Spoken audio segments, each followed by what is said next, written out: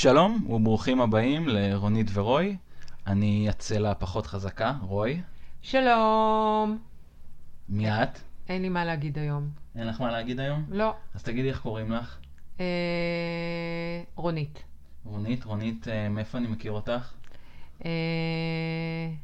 משום מקום, אתה לא מוכר לי. לא? בגילי לא זוכרים כבר כלום.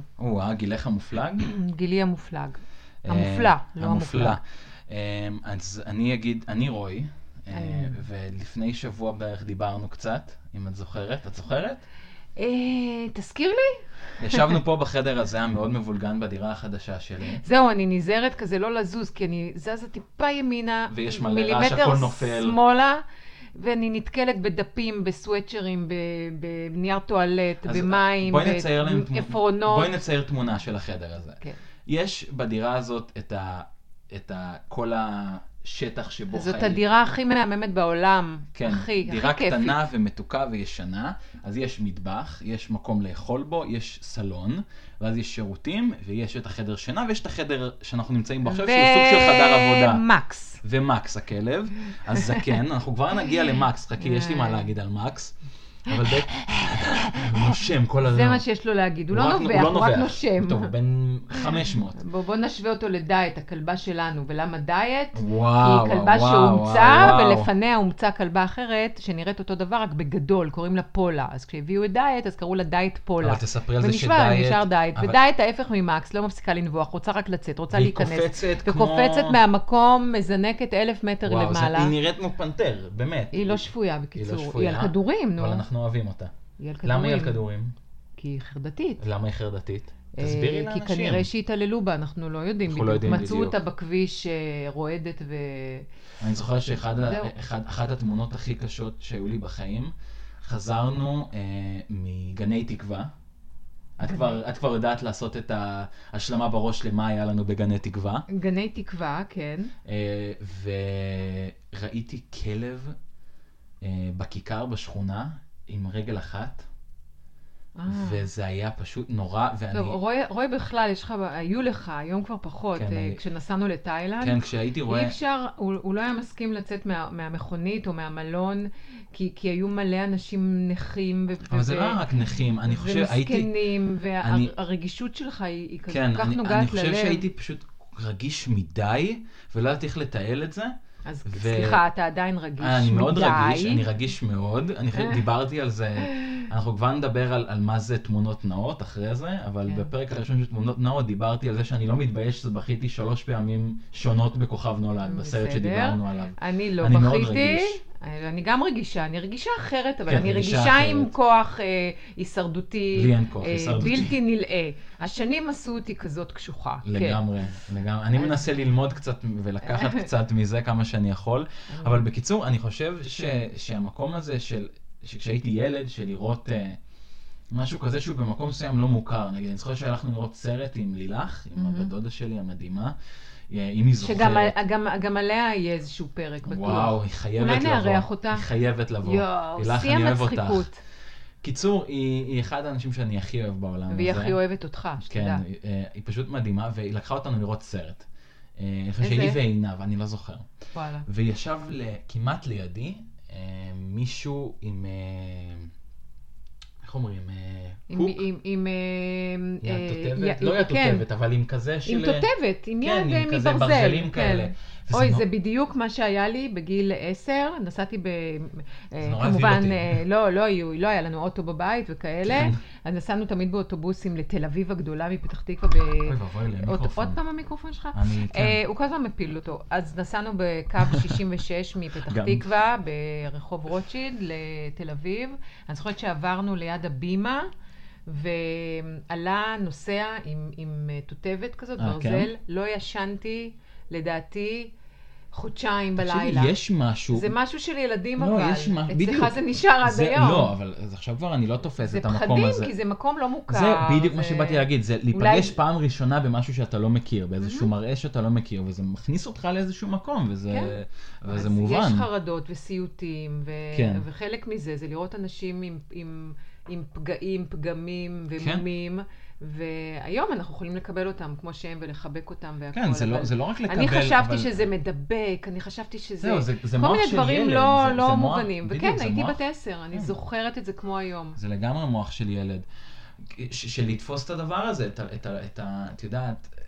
כמו שאמרתי, המשהו הזה לא מוכר. זה כמו שילדים היו מסתכלים עליי. אני זוכר שכשהייתי מסתובב בתל אביב, הייתי בלי הכובע, הייתי ממש הולך כאילו קרח לגמרי, ובלי הגבות, אז היו מסתכלים עליי.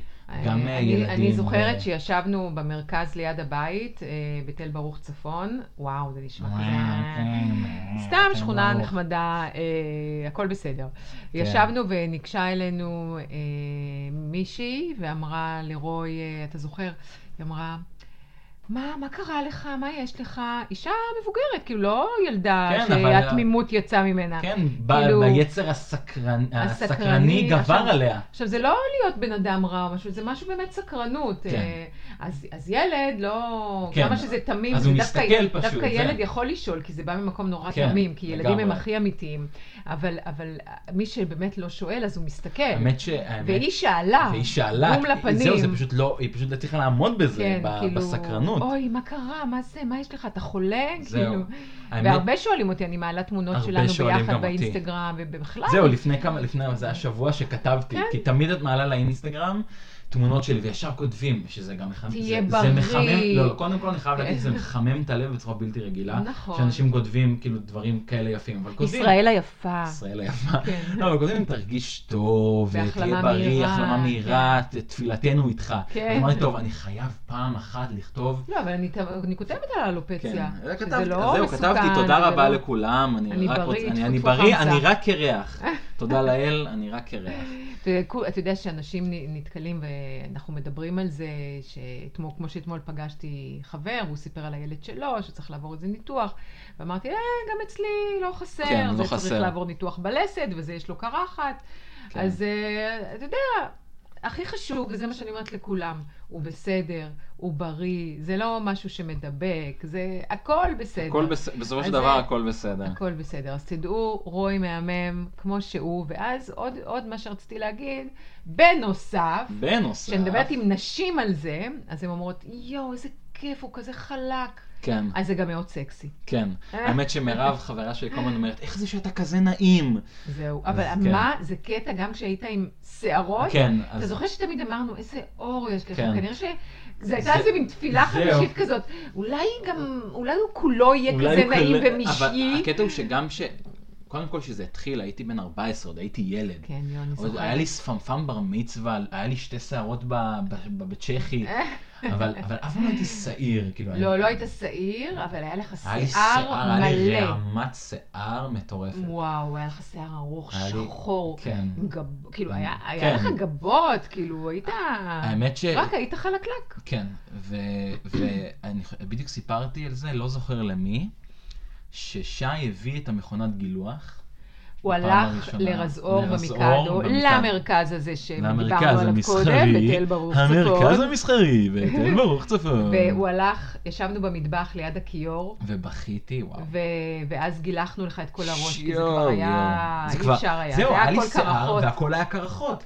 ובכיתי, כמו שלא בכיתי בחיים. ממי, חבל שאין לנו עכשיו גם לשדר את זה בטלוויזיה, כאילו עם צילום, שיראו שאתה כזה יפה. עכשיו עם החדשקונים, יצאו לי חדשקונים. אז מה, גם לי. פעם יוצאים לי חדשקונים. היום אמרנו שכל דבר שקורה זה המזג זה המזג אוויר. יש לך חדשקונים, זה המזג אוויר. אתה מצונן, זה המזג אוויר. קוראים לך אגב, זה המזג אוויר. גבעת! זה המזג אוויר. השמנת!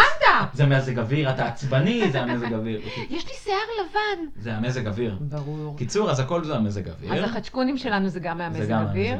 האמת, תקשיבי, בלילה אנחנו ישנים עם חלון פתוח. אגב, אני ישנים עם חלון פתוח. די, אבל עם רשת. בסדר, פתוח. אבל לא, זה רשת, זה מסנן. יואו, זה מעצבן. כמו שהם בדקו את הבית, אז הוא אומר, אני בודקת אם יש פה אוויר צח. אמרתי לו, אוויר צח אין בשום מקום. אין בשום מקום אוויר צח. קיצור, אז אנחנו ישנים עם חלון פתוח, ולפעמים אני מתעורר בלילה ואני כפו לי, אני רועד. יו, בלילה הכי נעים. אני שנגעה אבל אז אני יוצא לעבודה, 8, כן, לא תגידי כבר אמצע היום, 8 וחם לי. אני אגיד לך מה, זה הלחות. כן, זה הלחות של תל אביב. נכון. אנחנו קרובים של תל לים. אביב. כן, בוא נכתוב על זה שיר. כן. איפה עומר אדם? קיצור, מה רציתי להגיד לך? אז המקום... אתה ישן עם חלון פתוח. לא מה שרציתי להגיד לך. אז... החדשקון. לא. נזכרתי מה רציתי להגיד לך. אני נורא רציתי לבוא היום ולדבר על משהו שנקרא באופן, אני חושב, ראוי, המקומות שמפחידים אותך. כי אני כל השנתיים האחרונות, מאז שהתחלתי לעבוד בסטימצקי, מתמודד תדיר עם המקומות שמפחידים אותי. אם בהתחלה זה היה ממש אשכרה לצאת מהבית, אז כל מקום זה היה מקומות שמפחידים אותך.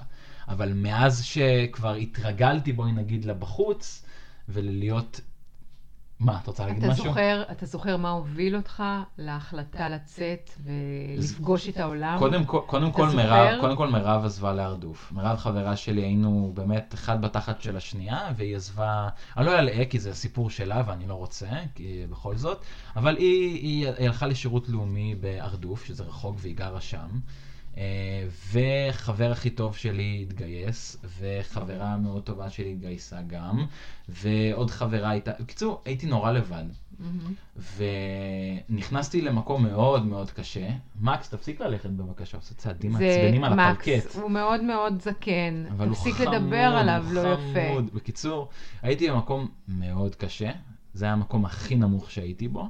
ואז הוא הגיע, ישבתי במטבח, שתיתי קפה, אחד כמו שאת אוהבת. עשרות כוסות הקפה ליום. אני חושב אנחנו יכולים להסכים שלי ולך, יש לנו הנאות נורא גדולות שבאות ביחד. נגיד, תמיד אהבנו קפה ותמיד אהבת קפה, אבל פעם שנינו נורא אהבנו ביחד מה לשתות.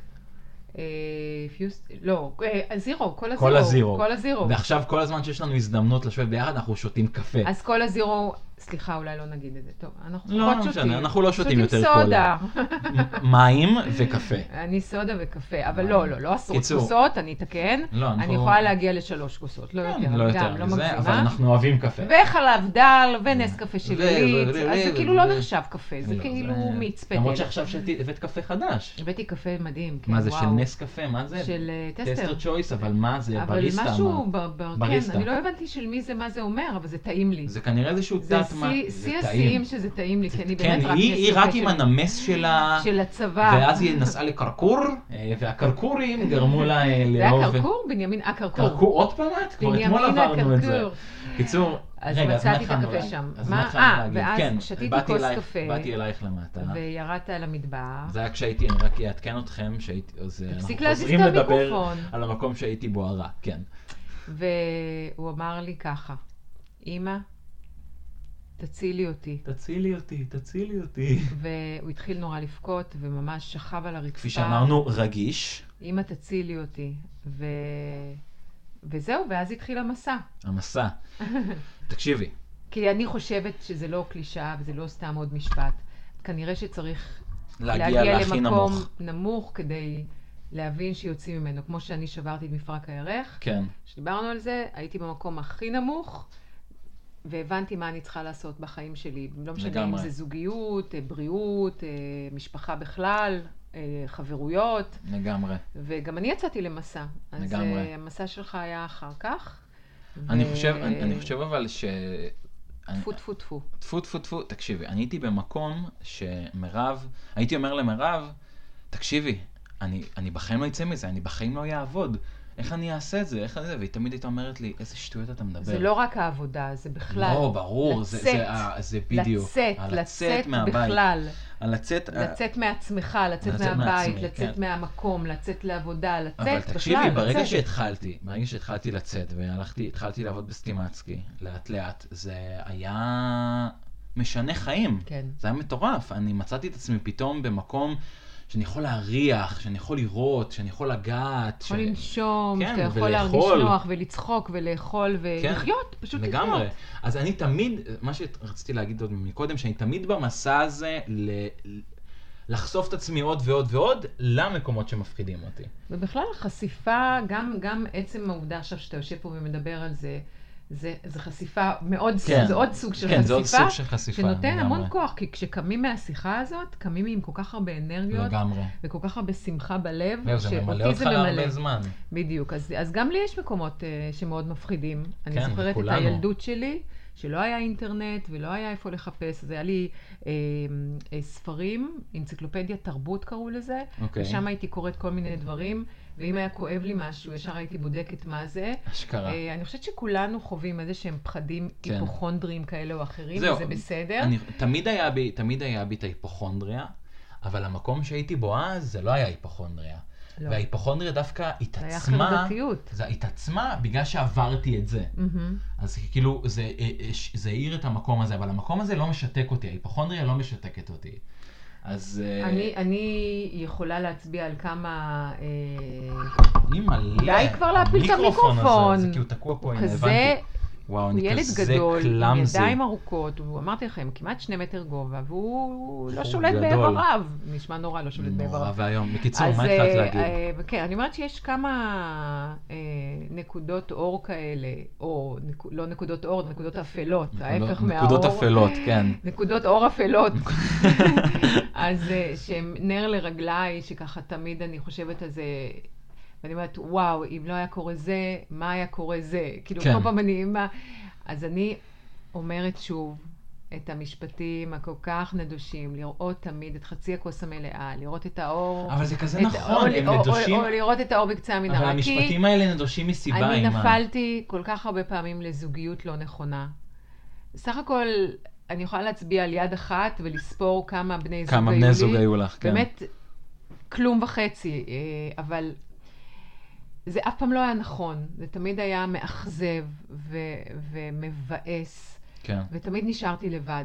בסופו של דבר. אתה היית לבד ממקום אחר, אני הייתי לבד בזוגיות לבד מאוד מאוד לא טובה, ואכזבות מאוד מאוד גדולות, ולקום מזה, אם זה לבד, כשלא היו לי ילדים, ואחר כך כשהיו לי 2 ילדים, אתה ושי, כן. ואחר כך כשהיו לי 3, שנוסף עדי למשפחה שלנו.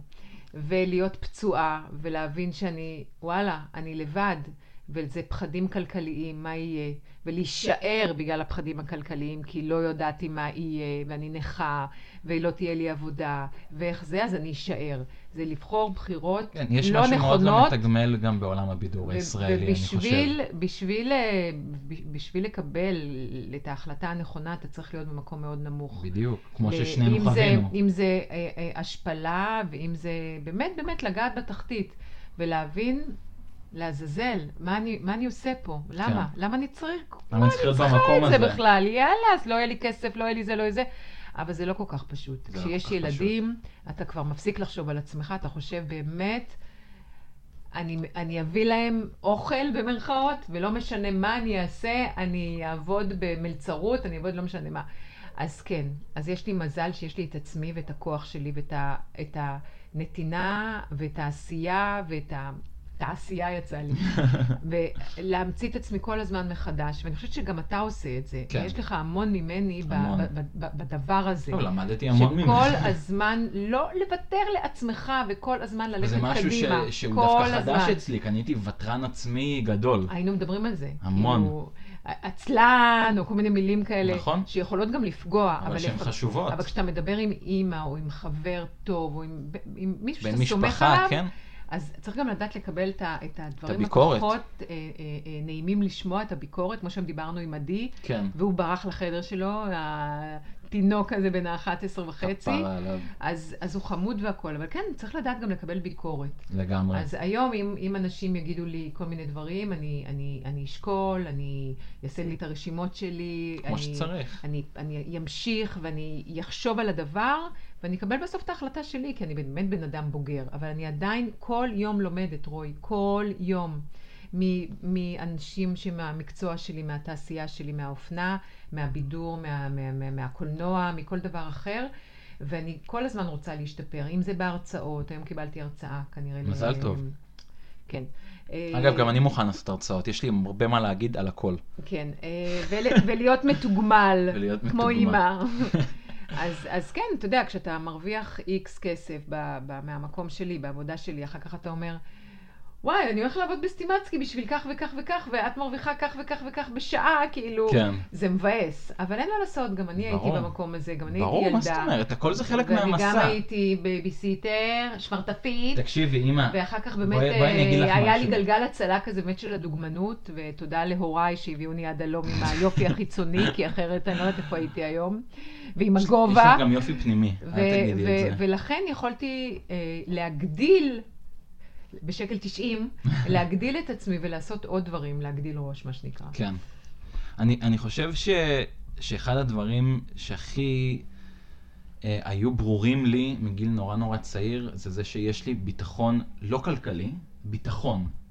נקודה עם קו מתחת. תמיד נתת הרגשה של ביטחון בבית. אוי, דיברנו על זה גם היום. ואמרתי, גם אם אני לא הצלחתי עם האבות, כאילו, א', ב', ו', ת', אבות. אבות. עם בני הזוג, אבל תמיד... ואהבות. ואהבות. אבל אני חושבת שתמיד הייתי דמות קבועה בחיים שלכם. וואו, יותר מדמות. לא יצאתי, לא ביליתי, לא, הייתי סביב הבית כל הזמן, כמו שאמרנו פעם קודם, כן. ראינו סרטים ביחד, ופינוק יתר, ברור, כן. כי כאילו ריחמתי עליכם, כן. שאין לכם אבא, ואתם זה, ואתם בחסר. כן, בחסך. אז כן, אבל אני יודעת שעם כל הטעויות שעשיתי, תמיד הייתי שם בשבילכם, לטוב ולרע. לגמרי. ברור, כמו שאתה אומר, יש בזה גם דברים פחות טובים, כן. ברור. אני חושב שאני במקום בחיים שאני יכול להגיד לעצמי, אוקיי, אתה סוג של בגיר, סוג של אחראי, סוג של מנהל... בגירה. כן, סוג של מנהל משק בית. אתה עובד ואתה משלם שכר דירה וארנונה וכל הדברים האלה. ואני מסתכל רגע אחורה ואני אומר, כאילו, איפה יש לי את הביטחון לצאת מהבית ולעשות את הדברים האלה, ולעשות את כל מיני פרויקטים שאני חושב לעשות, ולדעת גם שזה בסדר לטעות ולהיכשל, וזה המון, הרוב בזכותך. מהמקום הזה שתמיד אמרת, תהיו מה שאתם רוצים, תהיו מאושרים. אני זוכרת שאמרתי לשי, לא יודעת איזה... כן, תהיה ליצן או משהו, לא? בדיוק, תהיה ליצן בקרקס, כאילו. העיקר תהיה מאושר. תהיה מאושר, ותעשה, כי ליצן בקרקס זה מין... כן, זה מין, כן. משהו שהוא מכליל בתוכו המון דברים, כי יכול להיות ליצן, יכול להיות ספר, יכול להיות נגר, יכול להיות אופה. לגמרי. אז שי תמיד אמר, אני אהיה שף, כי הוא תמיד היה, הוא היה מפתיע, כאילו הוא היה עושה שפיצלים וכאלה. כן, כשהוא היה ילד, הוא היה זה, כן. עכשיו... אבל זה עבד לו בדרך. עכשיו הוא עבד לעצמו, נראה לי. אפרופו, זה שאמר שף הזכיר לי מה שהתחלתי להגיד, ואת כל הזמן מפריעה לי, ולוקחת אותי למקומות אחרים בשיחה, אמא די. קיצור, אז המקומות הייתי בטוחה שאני כזאת פולניה, שאני כל פעם מבוא לרוי ואני אסדר לו את הבית ונקה וזה וזה, ואני לא עושה את זה. פעם אחת, את זוכרת, פעם אחת היית פה, ודיברנו והיה לנו כיף, הייתה לנו שיחה טובה, ופתאום מקס השתין, את זוכרת? בצד על הספרייה החדשה. על הספרייה החדשה שעוד לא, היא הייתה עוד שכובה נו, אבל הוא לא היה אשם, הוא היה צריך פיפי, לא הוצאת אותו. נכון, אני אומר, זה לא היה אשמתו. נו, הוא עשה פיפי, ומה עשיתי? וישר אמרת לי, צא מיד, תעשה איתו טיול, וחזרתי וניקית את הפיפי ועשית כלי. טוב, תקשיב, יש דברים לא עמדתי בפיתוי. אבל לטוב, לזכותך ייאמר שזה היה חד פעמי. בקיצור, אז עוד פעם, אני חוזר כבר פעם שמינית, המקומות שמפחידים אותך. למה אני חוזר לזה? שף? מה הקשר לשף? אז שאת כבר תביני. ביום שבת עשינו משהו שהוא בשבילי נורא נורא גדול, בתוך הקטגוריה של המקומות שמפחידים אותך. אז עזבו את הסיפור הארוך, כי לא בא לי כרגע, אבל אנחנו נדבר על זה. אני לא נכנס לתל אביב. תל אביב הגדולה. The Greater תל אביב, כאילו, ממש למרכז. כבר שנים. כבר הרבה זמן. אני לא נכנס, אני לא אוהב, אני נשאר בצד. בתל אביב מדהימה, זה לא קשור. כן, זה לא קשור. אל תעלבי תל אביב. אל תעלבי, תל אביב, אל תעלב חולדאי. מוטי רייף, לא להעלב. אל תעלבו, חבר'ה, זה אני, בעיה שלי. קיצור, אז ביום שבת, חברה שלי הלכה לחברה שלה שגרה עכשיו בירושלים. היא הלכה ברגל? את קוראת מצחוק. היא נסעה באוטו שלה. יפה, עברית תקנית, כן. היא נסעה באוטו שלה לירושלים, לחברה שלה. ודיברנו, ועדי לא היה פה, ואליהו היה בבודפשט. כן. ואמרת, בואו נלך להרצל, איך זה נקרא? הרצל 16. הרצל 16. זה לא ממומן, אנחנו פשוט... לא, בואו נלך להרצל 16 בהרצל בתל אביב, אני כזה, מה? שזה שיא תל אביב. שיא ההרצל. בקיצור, ואני ישר קיבלתי חום. אני כזה, חום? לא. קיבלת חרדה. קיבלתי תיק ברכיים. כן, לגמרי. אבל אמרת, שטויות, בוא, גם שי יבוא. עכשיו, כשאני שומע את שי, נמס ליבי. יש לי חולשה לאחי הגדול. אז יאללה. ארזנו תיקים, נסענו לתל אביב, ואני כל הדרך בחרדה מצחיקה, אבל אני כאילו צוחק על עצמי כבר. כן. ואנחנו מגיעים לתל אביב, אנחנו יוצאים מהאוטו, ואני בתל אביב. ואיפה חנינו? באמת? בשגרירות ברזיל. במקום של שגריר ברזיל. נו, כי פשוט אבא של רוי ושי ברזילאי, והוא גר בברזיל. אנחנו סוג של שגריר ברזיל. יש לכם דרכון ברזילאי, אז הכל מתחבר, ממש משפחה אחת גדולה. אם שגרירות ברזיל רוצה לתת לנו חסות, בסדר. יאללה, קדימה. בוודאי, מי שרוצה לתת לנו חסות מוזמן, וזה הזמן. ואנחנו, סתם, בקיצור. ואז יצאנו, ואני כזה, אוי ואבוי, ואנחנו נכנסים למסעדה, ואני אוי ואבוי, וכאילו... אני כל הזמן אומר לעצמי, אוי ואבוי, ויושבים על הבר, וכולם נורא נחמדים. וכולם נורא נחמדים, וזה, ואני כל הזמן אומר לעצמי... ומלא משפחות וילדים, לא מפחיד. לא מפחיד, ואני כל הזמן אומר לעצמי, אוי ואבוי, ואני לא שם לב שבשעה מסוים הפסקתי להגיד אוי ואבוי, ופשוט נהניתי. כי היה אוכל טעים. מה אכלנו? אתה זוכר? כן, אני אגיד לך בדיוק מה אכלנו. אני אכלתי פרנץ' טוסט מלוח עם כזה גבינת שמנת, שהיה טעים, אבל היה מאכזב. אני אכלתי, כמו מה שאני תמיד אוכלת שם, פשוט פרוסת לחם עבה, אבל קרנצ'ית בטירוף, עם מלא אבוקדו, טעים, שלך היה טעים, עם כוסברה, לא כולם אוהבים כוסברה, אבל אני חולה על כוסברה, וצ'ילי ושמן זית, אני אוהבת בצל ירוק, בצל רגיל, בצל סגול, מת על בצל, תמיד יגאלית צוחקת עליי. ומיץ תפוזים סחוט, וקפה, זה 3 פעמים. 3 קפה שתית. טעים היה. ואחרי זה מה אכלנו? בקינוח רגע, ושי גם אכל איזה משהו, גם כן עם איזה לחם עם איזה בננה. לא, ואחר כך הזמנו קוואקר, דייסת קוואקר כזאת עם בננות ושקדים כלואים, ושי הזמין גם איזה פרנץ' טוסט. איזה מאפינס אורז עם טעים. בקיצור, היה נורא טעים. ומי ישב מימין בקצה שנייה, אבל רגע, אני רוצה לפני זה לעשות סדר, לעשות הקדמה. ספוילר. לעשות פרולוג. אני לא מרשה לעצמי, אני לא מתרגש שאני רואה מפורסמים ממש, בגלל שכאילו, די המיקרופון הזה. די כבר. זה בגלל הזה, זה בגלל שאתה גדול, נו. קיצור, אני לא מתרגש כי אני פשוט לא מתרגש, כאילו. כי הלכתי איתי כבר לאירועים, ופתיחות, וסרטים, אבל זה נשמע וקולנוע. כזה מעצבן, אני לא מתרגשת שאני רואה מפורסמים. לא, הם רק בני אדם. לא, אבל זה פשוט, כי פשוט הכרתי את רובם, כאילו, לא את רובם, אבל הכרתי, את יודעת. כן. יש אחד. אבל, לא, אין אחד. אבל, שנייה, לא, אבל נגיד, כן סיפרתי שבוע שעבר שאלונה בוטבול, ולחצתי לו תאי, אז חשבתי על כריסטופר נולן. אם אני אפגוש במאי, שאני נורא אוהב, אז אני אתרגש ואני ארייר. ברור, הולך למקום האומנותי שלך והמרגש. בקיצור, אבל אני... בשנה האחרונה נחשפתי לפלא טלוויזיוני, כן, אני יודעת. אוצר טלוויזיוני שנקרא משחקי השף. לא האמנתי שזה יקרה לבן שלי, אני לרוי. שונא ריאליטי. מה זה הדבר הזה? חוץ מהקרדשיאנס. אני מודה שלי אין סבלנות. לא, קרדשיאנס, אתה הורג אותי, אני מתה. אני ומרב מכורים לקרדשיאנס. אתה וסבתא רחל. אני מרב וסבתא רחל. ראית מה קרה לה? ראית היא מה עשתה קרה לה? ניתוח. ראית את הישבן שלה? בקיצור, אז כל אחד... באמת ראית את הישבן שלה? כן. הוציאה איזה בוסם עכשיו משהו עם הגוף שלה. כל אחת מהן מוציאה דברים. שפויות. קיצור, זה קיילי מיליארדריות. ג'נר, בת 21, שווה $900 מיליון, גבירותיי ורבותיי. יואו, איזה טרפת. על איפור. בקיצור, בואי נחזור. על רוז'. אז אני ראיתי, צבע, אז כן. קודם כל ראינו את העונה השלישית שהייתה לא מזמן, של משחקי השף, ואז השלמתי את 2 העונות, וראינו את האוטו אוכל. קיצור, התמכרתי סופית. מה יש לך? אתה נורמלי? זה כיף וזה ממכר. קיצור, אין כמו להביא המבורגר ולראות משחקי השף, זה הכיף הכי גדול בחיים. וואו. קיצור, טוב, יאללה, אני אנסה. אז מי ישב, עכשיו, הוא ישב, אז מי ישב עכשיו? הבן אדם הזה ישב 3 אנשים ממני, וראיתי אותו לפני 1.5 שנה בערך, או 2 כשהתחלתי לעבוד בסטימצקי, ולא היה לי מושג מי זה. ידעתי שהוא שף. מה, כזה פער? כן. בין משנה לא ידעתי, לעכשיו? ראיתי אותו, הוא עבר לידי בחנות, ואמרתי, וואו, הוא נראה באדם כזה מעצבן, ולא היה לי אכפת ממנו. ועכשיו שראיתי אותו, אז נהייתי כולי חם, ואמרתי, וואו, אני לא מאמין שזה הוא, וזה אסף גרנית. אסף גרנית. אז קודם כל, אסף גרנית, תעשה לי פולנטה בבקשה.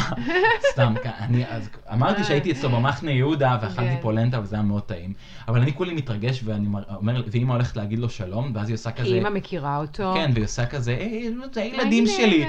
והוא מסתובב ועושה כזה שלום, ואני כולי עושה שלום, ואני בלב שלי אומר, אסף גרנית. והוא ישב עם אנה, אבל לא אנה אהרונוב.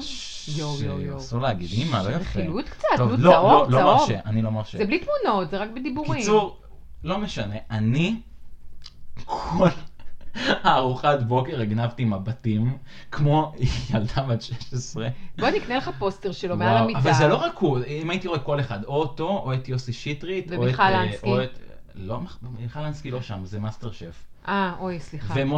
מושי קרוט, איך בא לי לחבק אותו? איזה חבוד. מושי קרוט, למרות שהעונה, במשחקי השף קונדיטור, הוא מאוד כועס, אני לא יודע מה יש לו, מאוד עצבני, העונה. בקיצור, לא משנה, אז זה מה שרציתי להגיד. רגע, זה המקומות שמפחידים אותו? לא אסף גרנית, בקיצור, אבל ראינו את אסף גרנית. תוך כדי המקום שמפחיד אותו, הוא גם ראה כמה טוב יכול להיות. זה היה נורא כיף, ואז שי קנה איזה סוויטשרט נורא יפה של אייר ג'ורדן, של מייקל ג'ורדן. רגע, אתה עובר לנמל כבר. לא, שנייה, אז חכי, אמא, תעשה ספוילרים. היה לו, הוא לבש עליו את הסוויטשרט. הוא מלחיץ אותי, כן. של האייר ג'ורדן השחור שלו. כן, שישבנו, ואמרתי לו, איזה סוויטשרט יפה, הוא אמר לי, זה מפוטלוקר. אמרתי לו, פוטלוקר, אם אתם רוצים, סתם. קיצור. עוד חסות, פוטלוקר. בקיצור. מה עוד היה לנו? הרצל 16, פוטלוקר. אסף גרנית יכול, שגרירות ברזיל. למה אתה יורק עליי? סליחה. בקיצור, אז אמרתי לו, מפרסות שאתה, אמרתי לי פוטלוקר, אמרתי לו, איך בא לי אחד כזה לפנק את עצמי, לא כזה בדיוק, אבל במשפחה. אז מצאנו את עצמנו בנמל. עם עוד 60-600 אלף איש בערך. ורוי שאומר אוי ובוי, אוי ובוי לי. אבל בלב, לא בכל. אבל בלב, כן, וחם. וחום מוות, ואני עם המגפיים. כן, הייתי עם המגפיים, הסמלה הזאת. הסמלה של סוניה ריקל, חסות סוניה ריקל. ואז הגענו לפוטלוקר הזה, וראיתי סוויטשרט אפור מהמם של ה-NBA. היא מהממת. של ה-NBA, של הגולדן סטייט ווריירס, מי שמכיר, אפור, משהו מדהים. כאילו, אבל הכי לא מתאים לרוי הכי בגלל לא מתאים המחיר. לי, המחיר, אני לא קונה בגדים במחיר הזה. אין סיכוי, אני קונה לעצמי חולצות פשוטות. כשהייתי בברזיל, שנייה, היה חנות, שם כל חולצה זה 30 שקל, קניתי איזה 10, כאילו, אני לא צריך. אבל בשביל זה יש את אימא שקונה חולצות במחיר הזה זהו, לילדים אמרתי שלה. לה, אימא, אני לא מוכן לקנות את הסוויטשרט, רציתי לה בושות בקופה. דווקא בגלל זה קניתי לו. הוא עושה פסיכולוגיה הפוכה, זה ילד. לא נכון, זה היה תמים ובעט אותי החוצה וקניתי את הסוויטשרט ואני לא מפסיק לי ללבוש אותו ואני כזה מאושר. אתה רואה שזה שווה? אחד. חבר'ה, אפשר לעקוב אחריי ב-That's Roy באינסטגרם, ושם יש תמונה שלי עם הסוויטשרט המהמם. עם הקפוצ'ון המהמם. ואז הגענו חזרה הביתה, לא זוכר מה עשינו, הלכת לנוח, ואני החלטתי לעשות משהו, ללכת ברגל מהבית שלך לדירה שלי, זה בערך 25 דקות. לא הלכתי לנוח, אמרתי לך, אני הולכת להתקלח, ואני אני יוצאת מהמקלחת, ואני צועקת בבית, רוי! רוי, פשוט כמה קומות, וכמו הפולנים שצועקים, אין לי, פעם היה לנו מגפון קטן כזה, כן, נכון. הפיראט האדום, עוד חסות. עוד חסות. קיצור, צרחתי ולא הייתי. ולא, והוא לא עונה לי. הייתי בטוח שאת הולכת לנוח. ואז אני מתקשרת אליו, מה אמא, אני הלכתי ברגל. כן. אוקיי, רציתי קפה סך הכל. אז כן, אז הלכתי ברגל, ומה שהיה כיף זה ששמעתי מוזיקה וקניתי גלידה. והלכתי לי ברגל והיה לי ממש ממש כיף. איזה גלידה? איפה קנית? בווניליה. חסות, וניליה. אז קרמל מלוח ופיסטוק, טעמים הכי טעימים בעולם. אני חולה גלידת פיסטוק. וואו, מלוח מתוק, איזה טעים. כן, אני חולה על גלידת פיסטוק. אתה יודע שבפתח תקווה הייתי עושה, לפני שהמציאו את המלוח מתוק, הייתי, זה לפני כמה שנים. אתה ממציאנית? היה לי בייגלה, עם מלח, עם שוקולד השחר. הייתי טובלת, כאילו כמו חומוס, ככה. האמת שזה באמת טעים, שתדעי לך שזה טעים. ואז בברזיל, אפרופו שפים ואוכל, הייתה מרסיה, שעדיין, מרסיה, תיבדל לחיים ארוכים. אמן, מרסיה, רגע, אז הייתי אוכלת בשר, והייתה עושה בננה מטוגנת. עם הבשר? לא, ליד, כמו תוספת, עם תפוחי אדמה, ואז עוד גיליתי גם מהמקום הזה את המתוק והמלוח. מדהים, מרסיה, כן. מרסיה היא הטבחית. המקום המפחיד שלי, מרסיה. היא לא מקום מפחיד בכלל.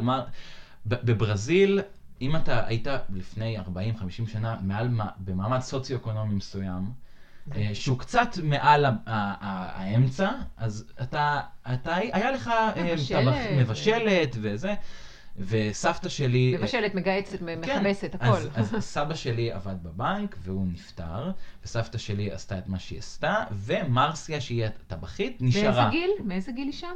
וואו, היא שם איזה 40-50 שנה היא כן. שם.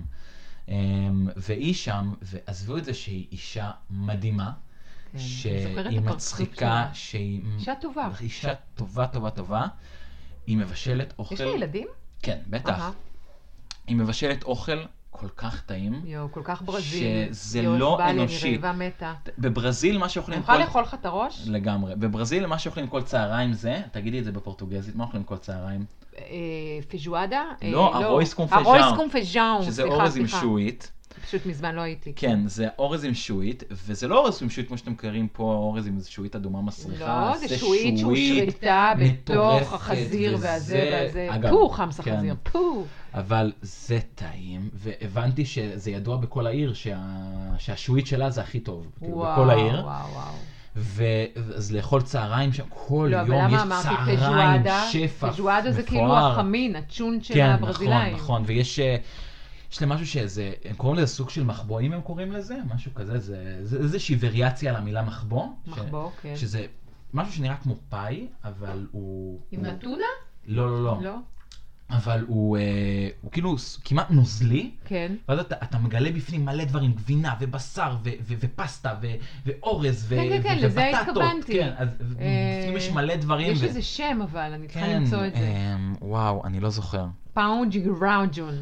מה עם פאונג'י קייז'ו? פאונג'ו קייז'ו. לחם עגבנייה. פאונד זה לחם. קייז'ו זה גבינה. זה לחם עם גבינה. וזה גם מאכל לאומי. זה עיגולים קטנים, כמו סופגניות קטנות כאלה, מלוכות. טעימות בטירוף. אפויות עם גבינה. חבל על הזמן, עזבו. כן, בברזיל יודעים לאכול. אין לך כלום בבית לאכול. אין לי כלום בבית. למה אתה לא הולך לסופר בונוס? סופר בונוס, חסות. אגב, לא כזה זול שם, אני מצטער. לא. בקיצור, אז היינו בנמל, קיבלתי את הסוואטשרט וזה היה כיף. וגם שי קיבל סוואטשרט. והיום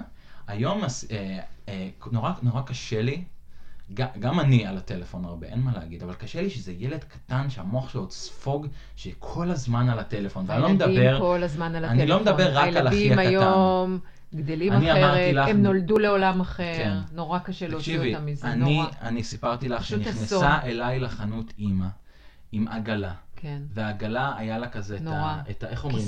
את הכיסוי הזה, וראיתי אור של טלפון מבצבץ. לבן כזה. ואני אומר, אוי ואבוי, בבקשה, אל תרימי את המכסה הזה, את הכיסוי הזה.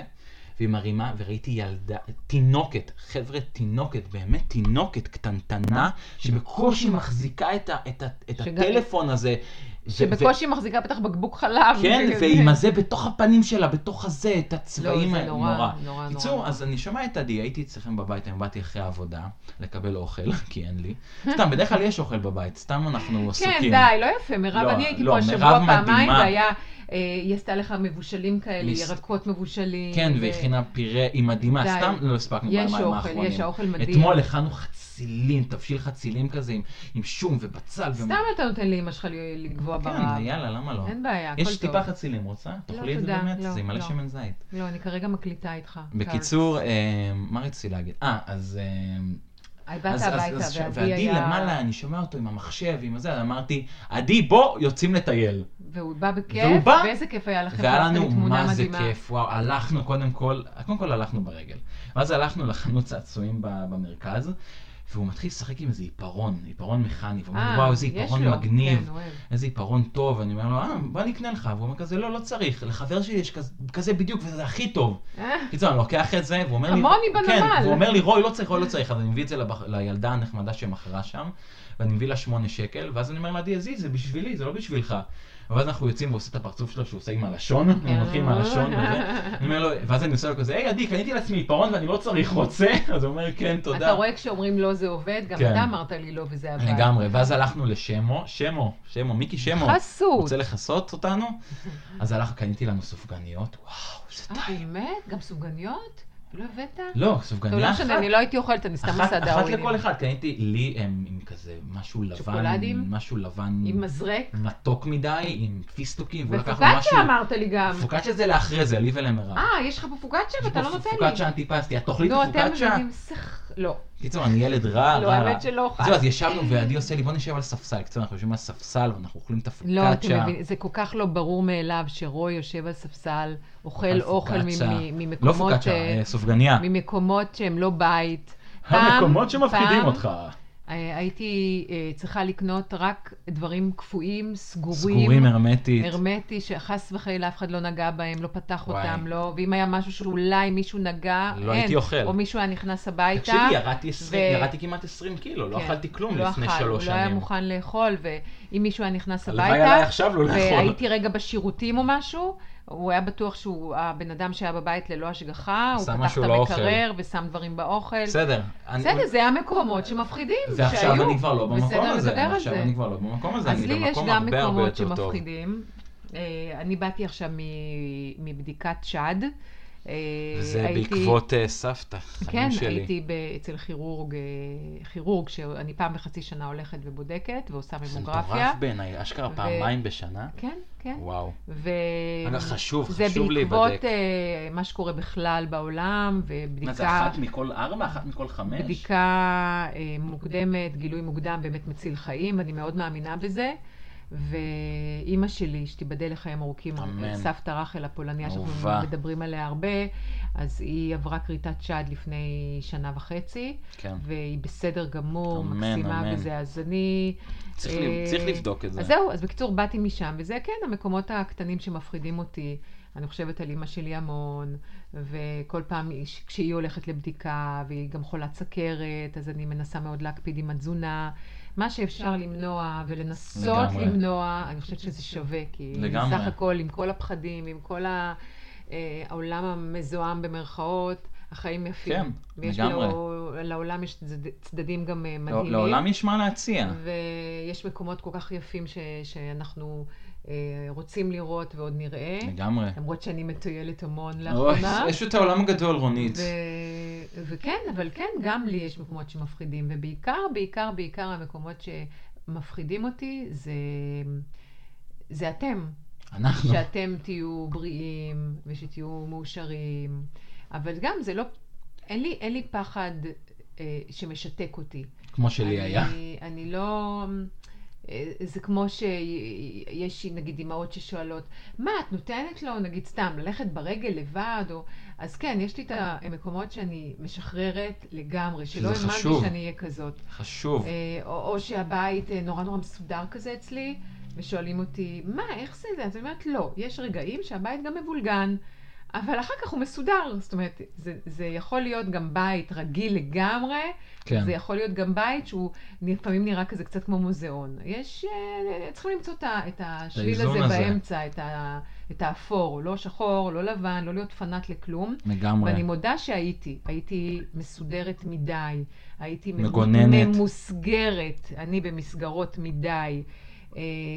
לא ימינה, לא שמאלה מדי, ואני חושבת שכן שחררתי. לגמרי. וזה החיים פשוט... ורואים את השינוי הזה, גם על כולנו, עליי ועל שי ועל עדי.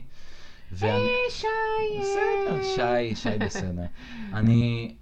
אז המקומות שמפחידים אותך, רק דבר אחרון באמת לפני שנסיים, זה מקום שהוא קשה, אבל כל הזמן אתה צריך להיות בתזוזה. מה שרציתי להגיד, שכל אחד בחיים שלו הוא הגיבור של החיים שלו.